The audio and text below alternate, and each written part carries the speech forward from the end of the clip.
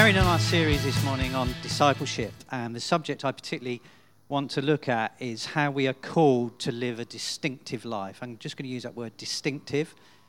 We may think of that as a holy life, a life that is different from what we see going on around us, a life that glorifies God and honours Him in every way. A life where we are demonstrating victory over sin, we are living as free people, and we are serving God with all our hearts. And the way we're going to do this is by walking through a passage of Scripture. And I want to comment just on the passage first of all. We're going to start in Romans chapter 5, verse 20. If you've got your Bibles, it'd be great to open them. And we're going to go through to 6, verse 14. Now, you'll notice, first of all, we've just got the tail end 2 verses of chapter 5, and we've got 14 verses of chapter 6. And the reason being is that the chapter and verse headings in your Bible were just added sometime later after it was written as a helpful index. But sometimes it's an unhelpful construct because we miss the flow of what is being said. One of my sons has just bought himself a Bible that is a Bible without chapters and verses. Clever, actually. So you read it differently. You get a different flow. You see cause and effect, the implication of what is being said worked out in a different way. So that's why we're starting in Romans chapter 5 and the first couple of verses.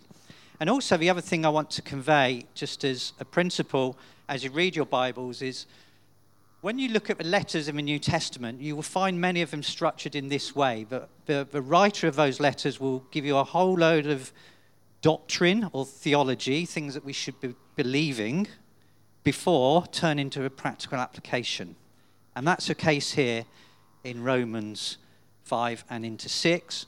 But the majority of what I'm going to say is what we should be believing, and then a little bit about how we work that out in practice. So Romans chapter 5, verse 20 says this: "The law was brought in so that the trespass might increase. But where sin increased, grace increased all the more. So that just as sin reigned in death, so also grace might reign through righteousness to bring eternal life through Jesus Christ our Lord." Let me explain what those verses mean.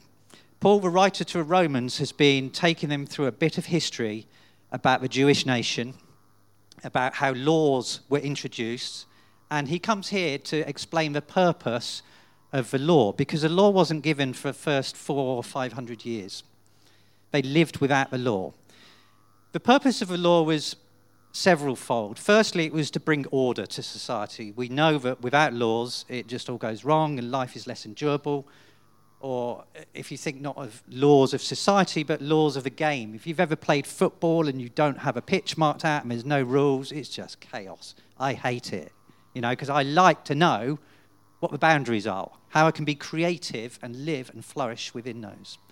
So the law was given, first of all, to bring order. Secondly, to make us aware that we can't really keep it in full. Where there is no law, we're not aware that we're breaking it. So that's what this verse is saying. The law was given so that a trespass might increase. And where sin increased, grace abounded all the more. Which is the third thing. Knowing that we cannot keep the law forces us to go, oh my goodness, I feel shame, I feel guilt about what I'm doing. What do? I need something, or I need somebody to help me through this. And the law is put into effect to lead us to Christ.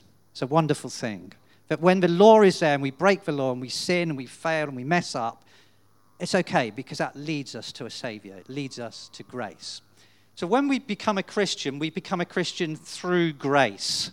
Grace is getting something we don't deserve. Justice is getting what we do deserve, and that would be punishment for sin. But grace is getting something which we don't deserve, which is life, which is relationship with God. So the call to live distinctively starts with grace. Grace is our master. So this message is not a try harder, do better message. You need to understand that as we go through it. So first of all, grace is our new master. Secondly, let's carry on looking at these verses so we can move on through the slides. Come on, I'm going to have good eyesight here. It's like those smallest lines on the optician's thing. I'm going to read all of these verses. Or I could get someone at the back too, just to... No, I won't. So we're carrying on now into verse 1 of chapter 6. It says this: "What shall we say then? Shall we go on sinning so that grace may increase? By no means. We are those who have died to sin. How can we live in it any longer? Don't you know that all of us were baptized into Christ Jesus, were baptized into his death?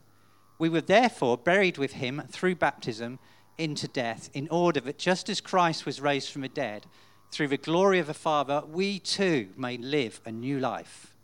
For if we have been united with him in death like this, we will certainly also be united with him in a resurrection like his." First couple of verses. So Paul is brilliant at thinking up objections, or thinking up where the argument he has put forward might lead.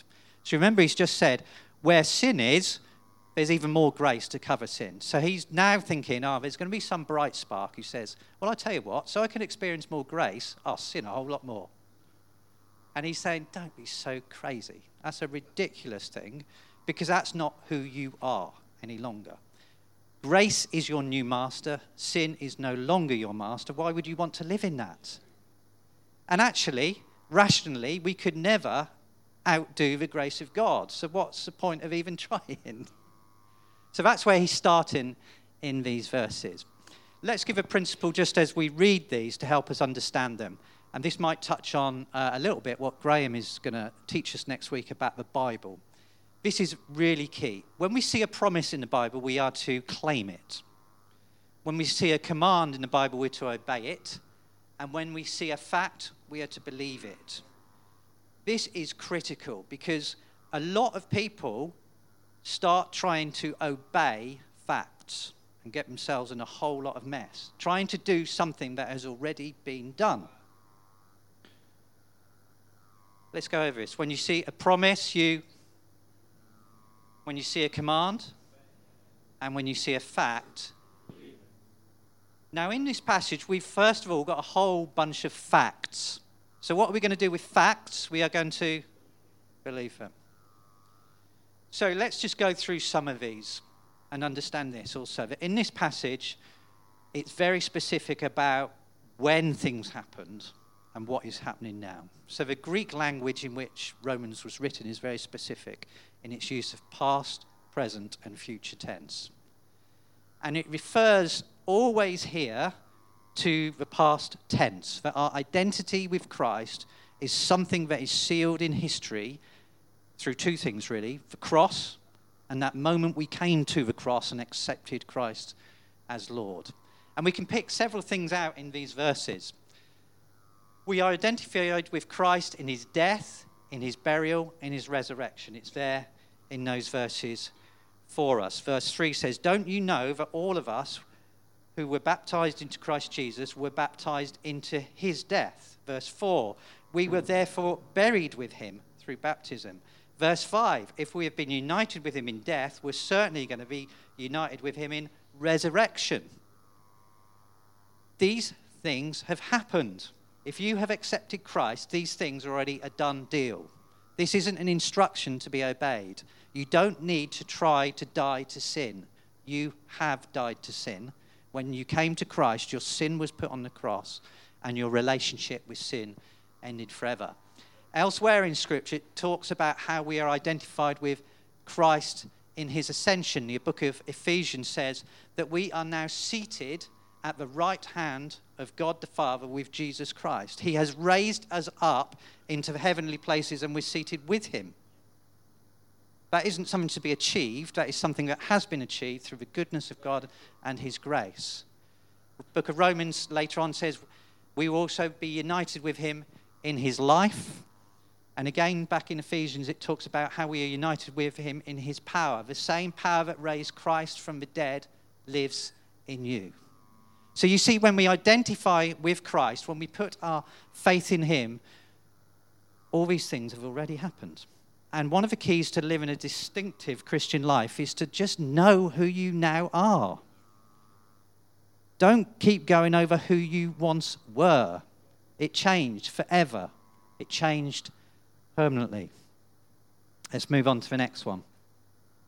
It's a continuation of this theme. It's the same verses, really, so I'm not going to read those again. But just to say this, to settle our nature and identity in Christ once and for all will help us tremendously live a holy, distinctive life for him. Our identity in Christ is a question of knowledge, not experience. That is so important. It doesn't matter how you feel. It doesn't matter what you do. It's who you are that is important. In fact, let me just highlight one of those phrases in red. Who I am determines what I do. It's not the other way round. The world will tell you that what you do determines who you are, because we live in a performance-based society. The moment you're born, you may have been put in a beautiful baby contest, and you may have won. But for everyone who wins, there's 100 losers. And then we go on. We have SATs at school. Don't talk to my wife about SATs. And don't talk to teachers about performance measurement of kids who are so young they should just be playing.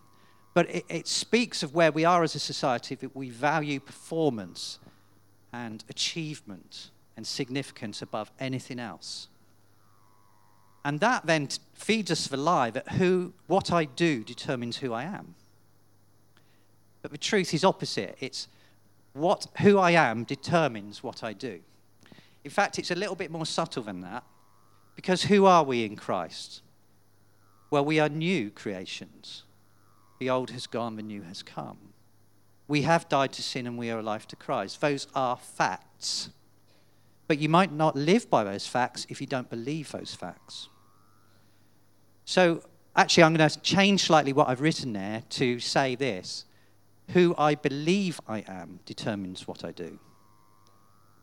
Because you can be all of those things. You can be a child of God. You can have received Jesus as Lord, but actually not live in the truth of that. So to live a distinctive life for Jesus, we need to find out what is true, choose to believe it, and then live it out in practice.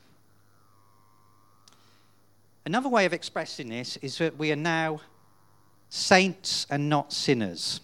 So the New Testament uses the word saint about 45 times to describe people who have had a life-transforming change, who have put their faith in Jesus Christ. And only once does it use the word sinner to convey people who are Christians. And it's Paul himself saying,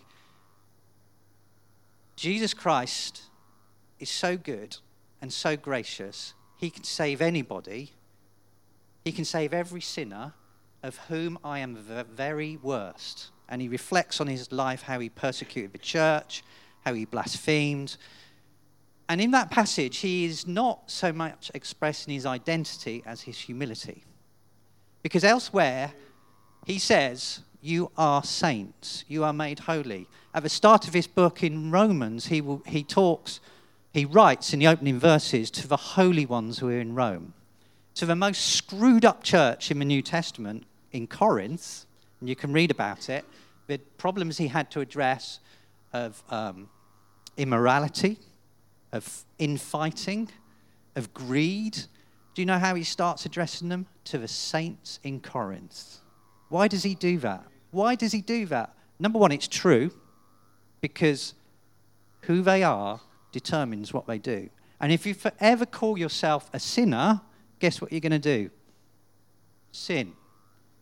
If we can accept in our heart and settle our nature once and for all that we are now saints and not sinners, that empowers us to live as saints, to live a distinctive and a holy life.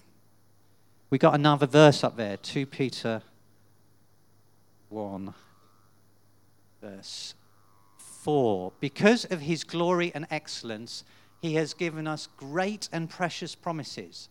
These are the promises that enable you to share his divine nature and escape the world's corruption. Do you know you have a brand new nature? This is incredible. The old has gone, and now you share the very nature of Jesus himself. I can't get my head around that, if I'm honest, but I'm telling you it's true. And I'm telling you it's true because the Bible says it's true, and we need something to base our lives on. Where are we up to? Settle your nature and identity once and for all.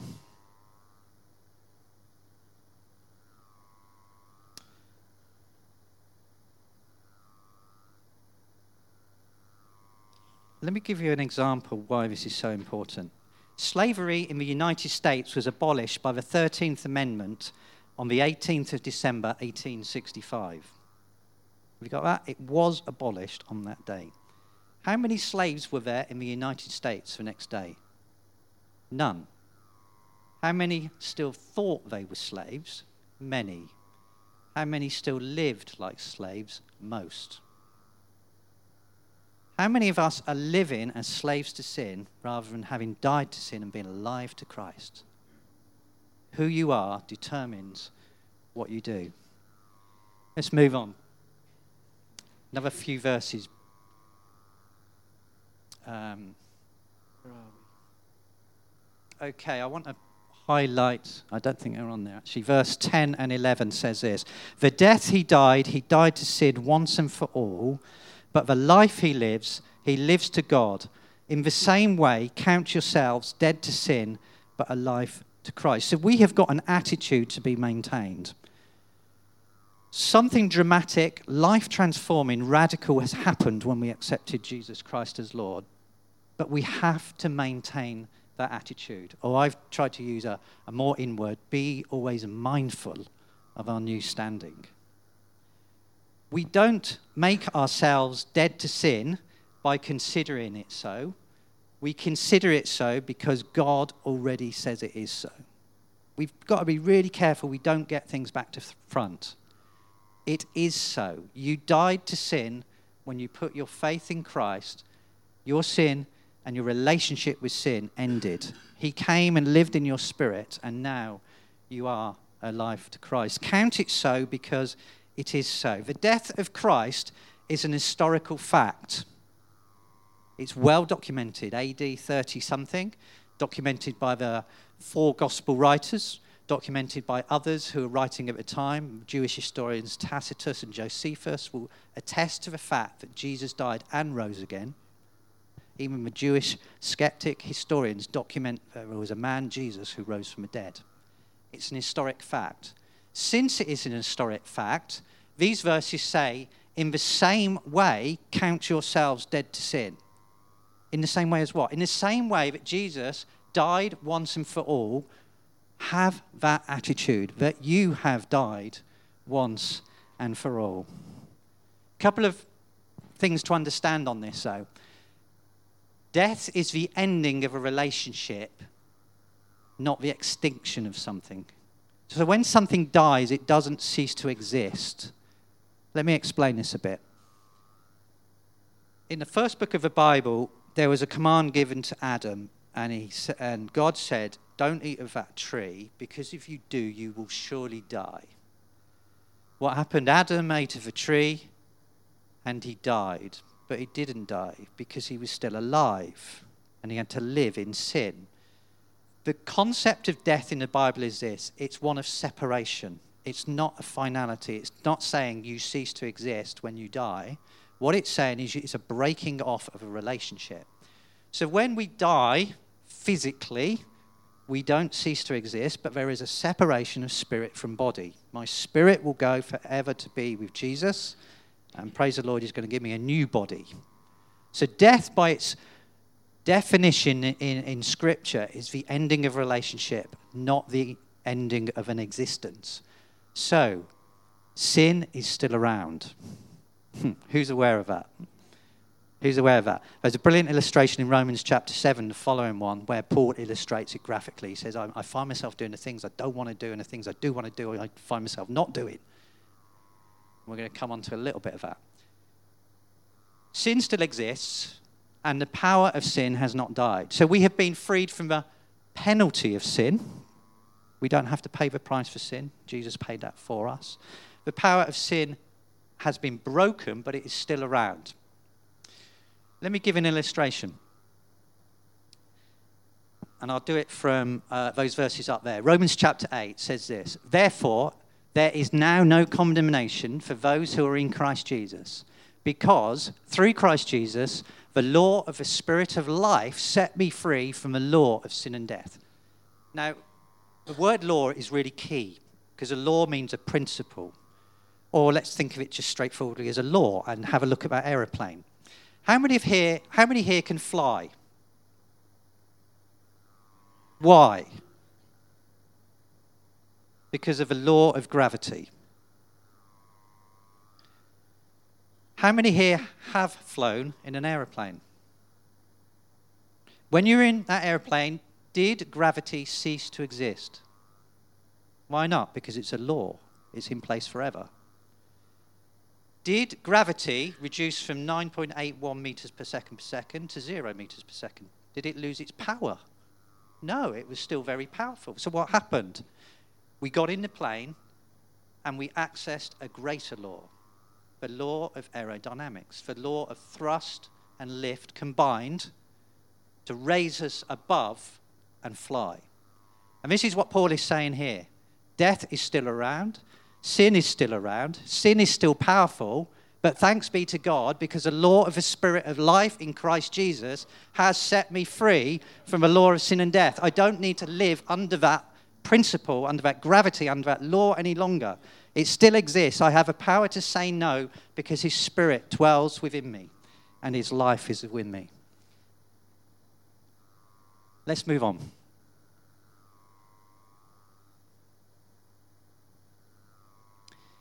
Okay.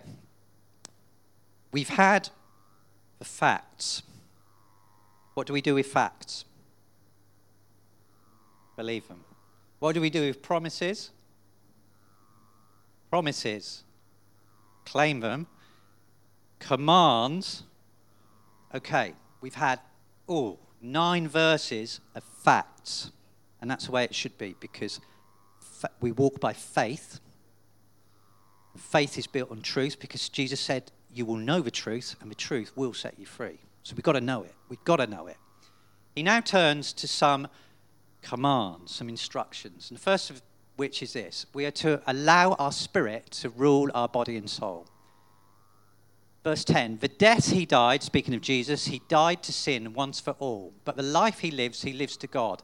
In the same way, count yourselves dead to sin, but alive to God in Christ. Therefore, do not let sin reign in your mortal bodies so that you obey its evil desires. There's an instruction. It's a command. It's our responsibility to not let sin rule and reign. How do we do that? We allow our spirit to rule our body and our soul. And I've put up a little I find this helpful graphic up there. Let me talk us through it. Our spirit has been made new. We have a new nature. We are saints, we are not sinners. The old has gone, the new has come. We were dead in trespasses and sins, now we are alive to Christ. Our spirit, that's us, are alive, pure, whole, righteous before God, not because of anything we've done, but because of everything that Jesus has done and our faith in him. We then have our mind, our will, and emotions, and some people call that the soul. And within that, we have a body. So let's get this the right way round. We are spirit within a body. I've heard it said over the years, I've got a spirit. No, you don't have a spirit, you have a body, because you are spirit. And this is absolutely crucial, because you have been made new. Chapter 7, Paul refers to himself as the inner man, or woman, has been made new. Since we are made new, since we have power and strength in Christ Jesus, in our spirit can rule our emotions, our mind, and our will, and it in turn affects our body. So sin can remain in our mortal body, but not in us, because our spirit doesn't have sin in any longer. It is whole, it is pure in Christ. But we still have this battle, we struggle. Elsewhere in the New Testament, it's sometimes referred to as the flesh, for the learned ways of responding and reacting before we had Christ to turn to. The hurts, the habits, the hang-ups, the negative emotions, the negative thought patterns. But now, those can be changed because our spirit can rule our mind, our will, and emotion.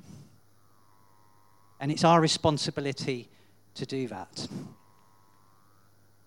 One thing we're going to discover, I think, next week as Graham talks to us is the power of Scripture.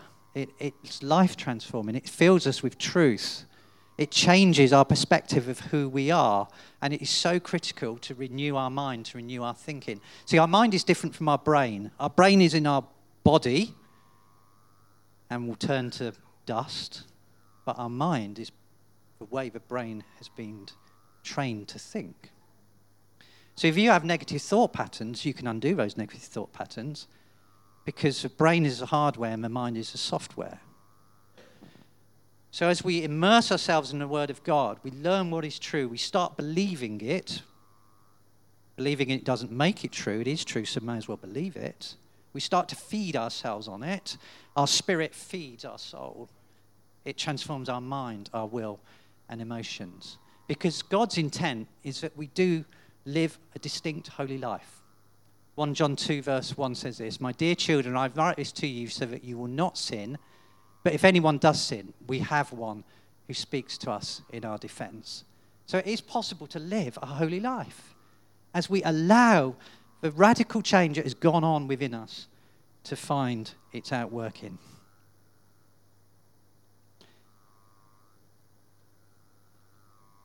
Need to move on.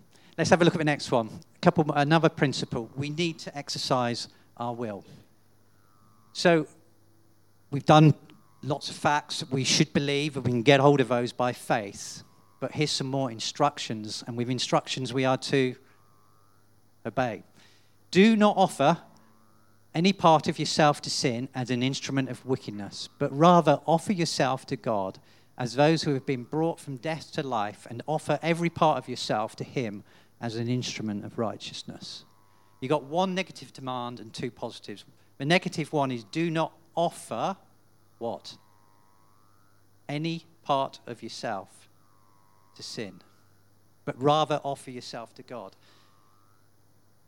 This is how we grow. This is how we grow when we worship God. We come before him. Daily we submit to him and say, God, I am yours. I recognize I'm yours. We thank God that we have been made new. And we say to him, I want to be used as your instrument. I want to live for you now. See, our body is neutral. It is not good and it is not bad. Let me put it this way. So if you've got a car, you can use it to run drugs across the channel, or you can use it to run the food bank. So the instruction here is our body is neither good nor bad, but it can be used for good or bad, and therefore we're to offer every single part of our body as an instrument of righteousness to God.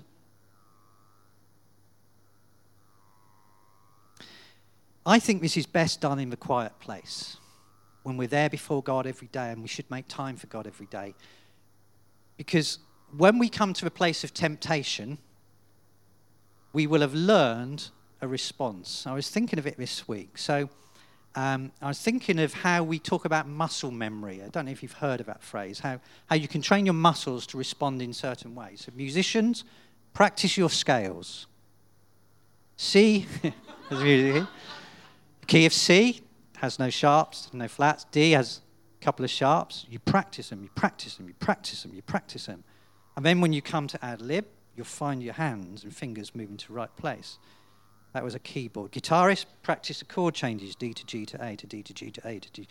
You won't even think about it when you do it. Drummers, practice your fills. And we talk about it, it becomes second nature, don't we? Music's not my thing, but, well, I love music, but I don't play very well. But I love playing football, and it's the same with football training. So our kids, I taught them all to play football, and they're all right-footed naturally, and I rolled the ball always to their left foot. They will all take a shot and pass confidently with their left foot now. Why? Because Dad taught them some muscle memory. There it goes. You know, kick it back with your left, kick it back with your left, because I know you can kick with your right. And then we've got into more advanced stuff, keepy-uppies. Why are we doing keepy-uppies, Dad? Well, let's do 10 each, 10 and pass it on. And we can do this. We're all right at it. 10 keepy-uppies, pass it on. 10 keepy-uppies, pass it on. Right, now you've done 10 alternate feet keepy-uppies. Left, right, left, right. Your left foot is not just for standing on. Now you can do it left, right, below the knee. And then the next target was 100 keepy-uppies. Why? Because when someone pings you a ball and it's coming to you fast, you just do that. And the muscle memory will give you a soft foot, or chuck the ball, and there it is. You don't have to think in a moment about what to do because you've trained yourself in a private place to do it. So we offer ourselves to God. We offer every single part of our body so we have a moral memory. So when we're put in a position of temptation to lie, to steal, to cheat, to look at pornography, the instant reflex is one of choosing a righteous way.